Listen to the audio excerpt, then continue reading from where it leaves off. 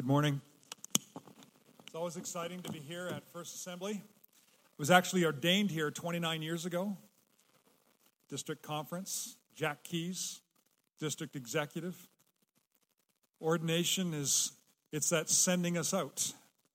And 29 years later, we're back. And just excited what's happening here. And as we were praying and as I was seeking the Lord, I was actually painting my fence this week. We've got a fence, our property, and it's got this alleyway. So, I think my fence is 156 feet long. So I'm painting fence for 2 days, and I'm just, and I'm listening to my iPod or my iPad, whatever this is. I'm listening to my phone to a podcast, and I've been listening to a message, and just trying to get some things in my heart. We're really shifting in our ministry to the families in Canada, and we'll talk about that in a moment. But the Lord just kind of gave me a word, and I believe that it's a word for this church because I believe that First Assembly is an apostolic church. And the reason that it's apostolic, it was the first Pentecostal church, one of the first Pentecostal churches in Canada, but it was also the first Pentecostal church in this city. And this church is apostolic in that it has planted many churches. It has planted many ministries, and partnered with people like Connie, and they've partnered with the Dream Center, and they've launched Masters Academy. They're an apostolic church in the sense that they're launching apostolic ministries that are changing the world. And I just really believe that God wants to launch you as an apostolic family to begin to minister to families in Canada, and starting right with your own family, and then families in our city. And the Lord just kind of gave me this word. I listened to this one message probably 5 times, but every time I listen, this verse out of Hebrews chapter 1, verse 7 says, of the angels, he says, he makes his angels winds, and his ministers as fire, as flames of fire. Where did wind and fire first come together in the early church? It was in the book of Acts in chapter 2. And it says that the church was fasting and praying. They were seeking the Father, and they're saying, Father, we need an outpouring. We need you. And Jesus had commanded them to wait for 50 days. And so they're waiting. And I don't know if they fasted the whole 50 days, but there was fasting and prayer, and they're seeking after the Father. And on the 50th day, the Father heard their prayers, and he heard their cries, and he released the angels, and they released wind and fire on the church. Can somebody say amen? You see, wind and fire is symbolic of the Holy Spirit coming to empower us so that we can live in a pure life, but also to give us fire so that we can reach our city and to reach families with the gospel. And I really believe that as we come to this Pentecost, and I know that probably Pastor Ben's going to be preaching on Acts chapter 2, and they're going to be preaching about that on Pentecost Sunday. But I'm asking you as a congregation, take some time to fast, take some time to pray, take some time to just seek after the Father, and come prepared on Pentecost Sunday, because I believe that wind and fire are going to come. That God is going to release wind and fire. You know what fasting and prayer does? Fasting is saying, I'm not going to eat desirable things right now. I'm not going to have that desirable steak dinner. I'm not going to have that thing right now. I'm not going to do that. And in the book of Daniel, Daniel said, hey, I fasted from desirable foods. And then a few minutes later, a few chapters down in the book, a few verses down, the angel of the Lord is sent. And the angel says to Daniel, you who are greatly beloved. The same word that's used for desirable. The Father said to Daniel, you're desirable. And I want you to know this morning that every one of you are desirable. Every one of those hip-hop kids, they're desirable. The Father desires a generation. He desires a generation in Calgary. And I think First Assembly Church is poised to launch, to reach what we've termed maybe an undesirable generation, but God says they're desirable to me.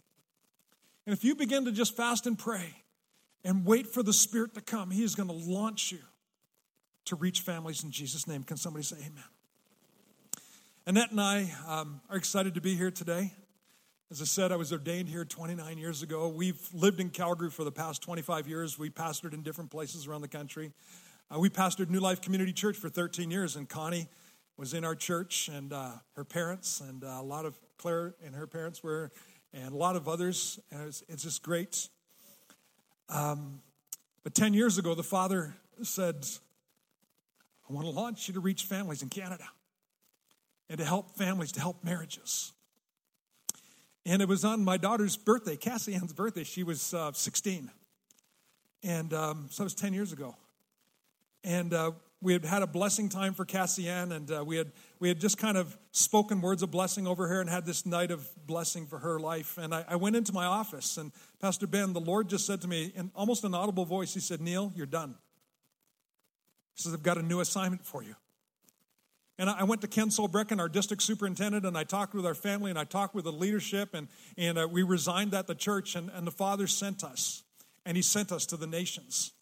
Sent us to the nations. And even as Mike was singing, as the worship team was singing this morning, there's fire in Asia right now. There's fire that's happening in Asia. We were ministering in Malaysia just a couple of weeks ago, and the pastor, there was a pastor there from the underground church in China. We had pastors and we had leaders from Malaysia, which is a Muslim country. And there is a fire that's happening, and the fire and the restoration is of the Father Heart of God. And families are being restored. And I really just believe that that's what God is doing in these last days, that we have seen the revival of the Holy Spirit. We've seen the Jesus movement. We've seen the Holy Spirit. That in the last days, Malachi chapter 6 says, or 4 verse 6 says, that in the last days, it says, I'm going to pour my Spirit upon your sons and your daughters. I'm going to turn the hearts of the fathers to the children, the hearts of the children to the father. And right now, we are seeing that happen literally around the world. And that this next great revival is going to be a revival of the Father Heart of God, where we're going to see families restored and a generation raised up that's going to take the mountains of this city and of our planet. Can somebody say amen? I want you to turn with me to Acts chapter 13, verses 1 to 3. Because I believe that God wants to launch you today. He wants to send you to the families. He wants to send you to the hip-hops. He wants to send you to a broken, undesirable generation. But God says they're desirable. It says, now in the church of Antioch, where there was prophets and teachers, Barnabas and Simeon called Niger, Lucius of Cyrene, Manon, who had been brought up with Herod the Tetrarch, and Saul. While they were worshiping the Lord and fasting. So while they were worshiping the Lord, and I'm telling you, First Assembly, there's incredible worship here. I could see that Connie could barely contain herself. You know, she's got the moves. When I start moving like that, it's embarrassing. But when Connie moves like that, it's amazing. You know, she thinks she's old. I'm an old man, and old white guys can't jump. So you don't just, you know, they can't dance either. But it says, while they were worshiping the Lord and fasting. See, there's that fasting. Fasting. It's not that you're not desirable, but when you fast, you're not taking the desirable things, and it attracts the Father's attention. It attracts the Father's attention. He sees you're desiring after Him, and He turns His heart to you. And He turned His heart to them.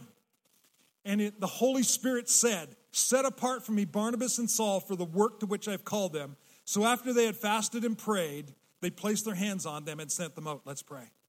Father, I thank you for your word today. Lord, I thank you for your Holy Spirit that is working even here right now. And Lord, we just pray, Father, for just your Holy Spirit, God, just to speak to each one of us what you want us to hear in Jesus' name. Amen. Amen. So the Bible says that they laid hands on them and sent them out. And that word sent is the word in the Greek apostolos. And the word apostolos means the sent ones. And in the context of the day, we need to understand that it is the Roman Empire is in control of most of the then known worlds. And it had been called the Pax Romana, which really meant the 200 years of peace. If you just study history of the world, you'll see that this was a relatively peaceful time in the world. But every time there would be an insurrection, or there would be a group of people that would start to rise up against the Roman Empire came with force, and the Caesar would use this word apostolos, and he would send his generals, he would send his admirals, and he would send his armies, and he would send his navies to squelch every rebellion in the kingdom. So that is the context of the word. It's the context of military terminology that when the apostles Barnabas and Paul are being sent out, they're being sent out to invade, occupy, and transform the culture. And I believe that that same Holy Spirit that sent those disciples, sent those apostles, and every one of us in the little a, not the function of apostolos, but every one of us is apostolic. And that God is sending us to reach the world. And you see, apostles are strategic. Apostles are strategic. And there was a leader that God used 300 years before the Roman Empire, before the Apostle Paul. And his name was Alexander. And Alexander means ruler of the world. In fact, 20 cities were actually named after him as he conquered them. He ruled the world by the year 323 BC and reportedly wept when he conquered the last part of the nation of India. And some say that he died of a broken heart at the age of 33. His father was Philip the Great. Philip the Great founded the city that we know as Philippi today, where the book of Philippians and where the gospel was planted 2,000 years ago. And Philip the Great had gathered the city-states of Greece, Athens, Spartans, Philippi, Corinth. He gathered them all together because the Persian Empire at the time was ruling the world. The Persian Empire, as prophesied in the book of Daniel, would be the first great kingdom. But there would be another kingdom that would come after it. And that kingdom would be the Greco-Roman kingdom. And so what we see here is that Philip the Great, he planned to attack and to get rid of the army, to get rid of the oppression that they had, and that he would fight them off. So he invited the 10 kings of the 10 city-states of Greece to be there. And as he did that, he unveiled all the statues of all the Greek gods, and then there was another statue of himself, and he says, I am God. I am a god, and we will go out and we will conquer the Persians. Well, the other 10 Greek kings weren't too happy about that. In fact, they had him assassinated because they just said, this guy is kind of arrogant. But his son, his name was Alexander.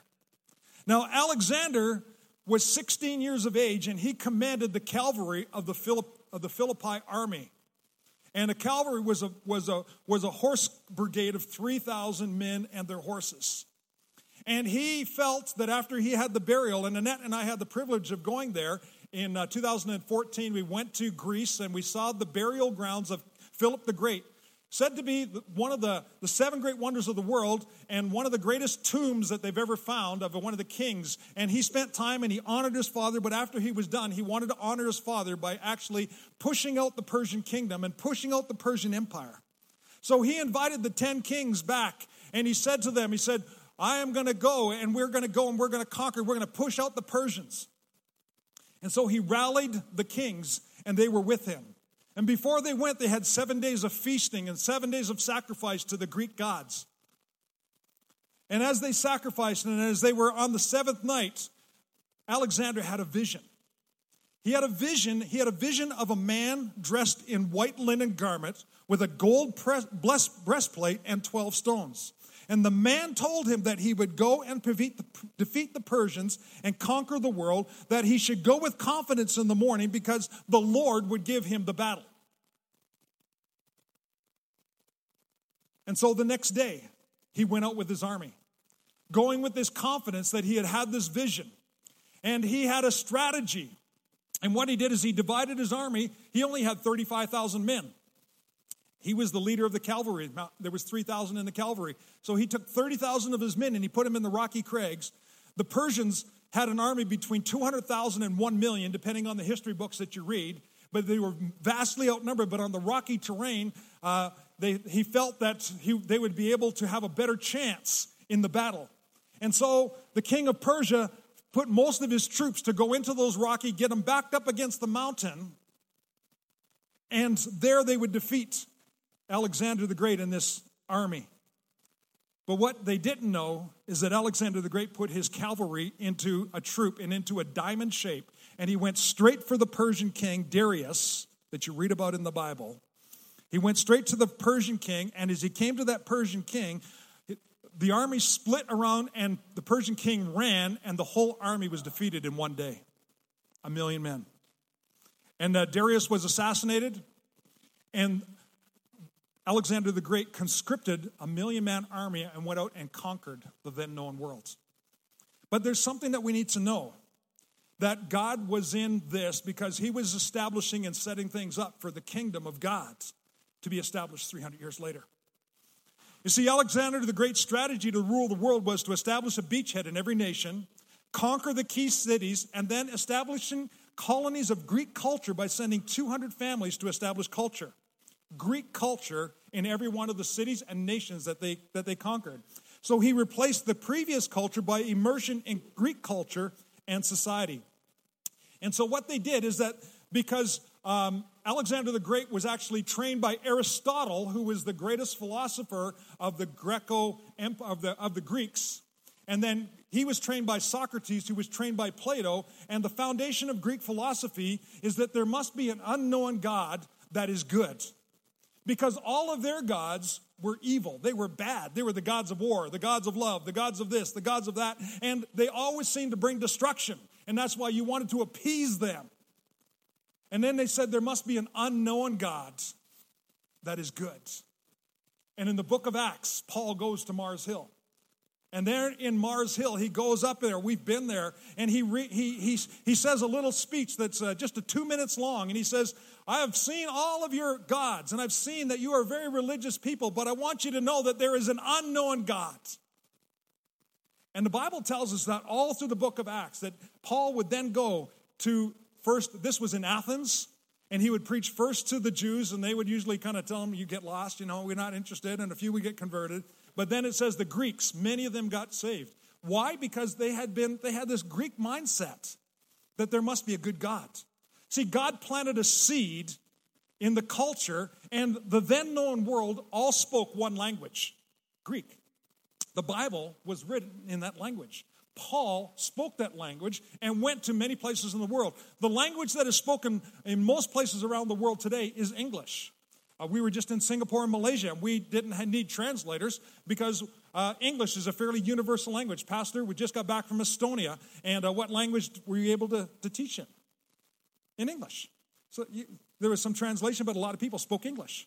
And so that's what we need to understand. And so they would, because he loved Greek culture, he would establish Greek language, Greek customs, Greek government, Greek business, Greek arts and entertainment. Let me just stop there for a moment. Greek arts and entertainment, we're still influenced by some of that Greek culture thinking today, 2,000 years later. There's a thought of the Olympics. Has anybody heard of the Olympics? That was a Greek thought. That was a Greek idea.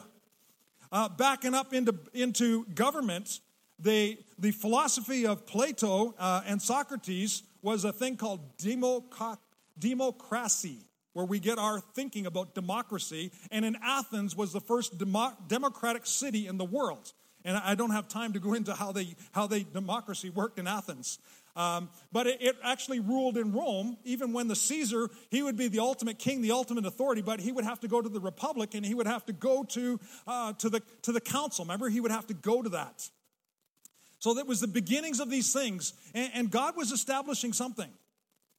But before we see how the Apostle Paul was guided by the Holy Spirit in the same thing, just take you to Alexander the Great when he's going into Jerusalem to conquer Israel.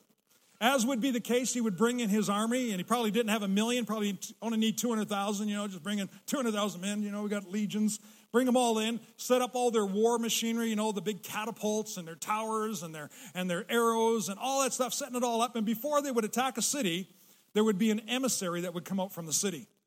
And the emissary that came out from Jerusalem was wearing a white garment with a gold breastplate and 12 stones. It was the high priest of Israel. And Alexander recognized that this priest represented the God that had said that he would rule the world. Because God has his purposes. God is in control. He guides, and he establishes kingdoms. Now, he doesn't establish the brutality of Alexander the Great, but he used that kingdom and those principles to establish a place where the Apostle Paul could then go and he could establish transformation in the world. So now we fast forward 300 years and we're in the book of Acts. And the Apostle Paul is led by the Holy Spirit. He is thwarted from going to Asia, and he goes to Macedonia because there's the Macedonian call. Why go to Macedonia? Because he's listening to the voice of the Spirit, because there is a people in the Greek culture that are already prepared to hear the gospel, and thousands of people are converted to Christ. And the Apostle Paul's strategy, led by the Holy Spirit, was to first establish a beachhead in a nation, and that was to go to key cities. I believe that Calgary is a key city in our nation. I believe that there is a prophetic destiny for Canada, that we are called to rise up again, and that our nation is to be a dominion under God. In 1863, as they were at the Founders of Confederation, we're 150 years of age today, just coming this year. But Samuel Tilley, who was the Premier of New Brunswick, when he was coming, doing his devotions before their meeting with John A. Macdonald and all the premiers from Upper and Lower Canada to establish Canada as a nation, he read from the Psalms that this would be a dominion from sea to sea. Can somebody say amen? You see, Canada was established as a dominion. And a dominion is a theocracy. It's a democracy, under God. That's what dominion means. We are a democracy under God. The rule of God has been the foundation of our nation, and right now our politicians and our worldview is pushing us away from the foundations that we believe in. So how do we change it? God's giving us a strategy. God is giving us a strategy. We need to replace the previous culture that is influencing our society right now. For the last 40 years, a culture of humanism has embedded and brainwashed and kind of shifted the values of our culture and our society. The way that we win the battle back is that we need to raise up a new generation that will establish what the Apostle Paul established. We need to establish kingdom language, kingdom education, kingdom philosophy. What our young people need is they need a Christian worldview, because they're receiving 25 million messages before they reach the age of 12 that's giving them a worldview that is secular, that says there is no God, that says that, this is what you're to eat, this is how you're to look, this is what you're to believe, this is who you're to accept. That's a worldview that's being placed upon our children. And my grandson, he's being raised up in that kind of era. And we need to raise up and train up a generation that has a kingdom philosophy. Can somebody say amen?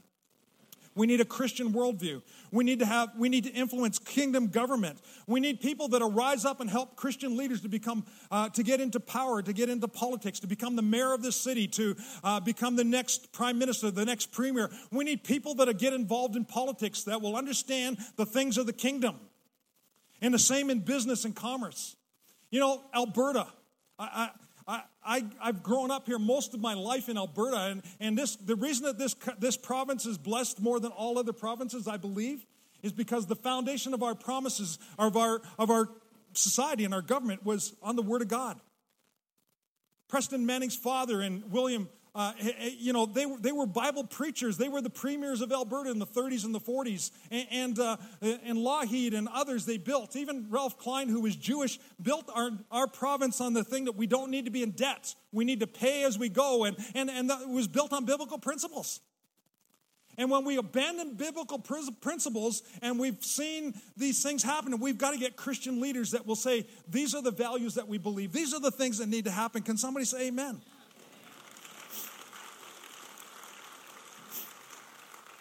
Kingdom arts and entertainment, kingdom medicine, kingdom religion, but the cornerstone, the foundation is the family. If we don't win the family mountain, we lose them all. If we don't win the family mountain, we lose them all. And God has called us to raise up an army in Canada. God is calling you to raise up and become apostles, sent ones to the families of our city. And I believe that God wants to do that in our nation. And God has given us a strategy where we're believing, where we want to set up 10 apostolic training centers called Family Dream Institutes that will be an online place where parents and leaders can learn how to have a philosophy and learn how to raise up the next generation to have strong marriages and to do those things. And then we want to partner with those apostolic churches in those apostolic regions to see the family restored and then to see that next generation reach the other 7 mountains. Right across Canada. Prince Edward Island, Charlottetown, Ottawa, Montreal, Winnipeg, Saskatoon, Calgary, Edmonton, Vancouver, Victoria. We want to see this happen in every city in our nation, and I believe it's starting right here, Pastor. Can somebody say amen? But before community transformation, there's 3 keys. There's 3 keys to community transformation. The first thing is, are we desperate? Are we desperate? The second key is, are we prepared? There's a preparation stage. And the third key is invitation. And so that first key, before any visitation, there must be desperation. You know, before the Allied forces could go to Normandy and take back that ground, there had to be a desperate strategy that the Allied forces said, we're willing to go in and we're willing to take Normandy, because unless we take Normandy, we will never win the battle. They were desperate. Are we desperate for families? Are we desperate for these undesirable, broken generation? Are we desperate for them? Are we desperate for our own families? Are we desperate for our own grandkids? If we're desperate, it's that first thing, it's the desperation. And you know, if you're desperate, you need to be out for prayer tonight. Because what happens in prayer is that we're calling forth the angels to send wind and fire upon this church to empower us, to equip us, and to transform and change a generation, that the love of the Father is going to go and going to bring transformation. Can somebody say amen? And then the second key is preparation. Preparation, there are things that will hinder the visitation of God, and one of those things is broken relationships, the breakdown of marriage and families. So the enemy is no fool. He knows that if he can destroy and he can break down the family, that he will win the battle. But when we can send 200 families from First Assembly out of here, and you go as apostles, you go as sent ones to begin to transform your family and transform families in our city, 200 families can change a city. A key city like Calgary. The third key is invitation. If my people are called by my name, will humble themselves and pray. And again, just calling you to come out tonight.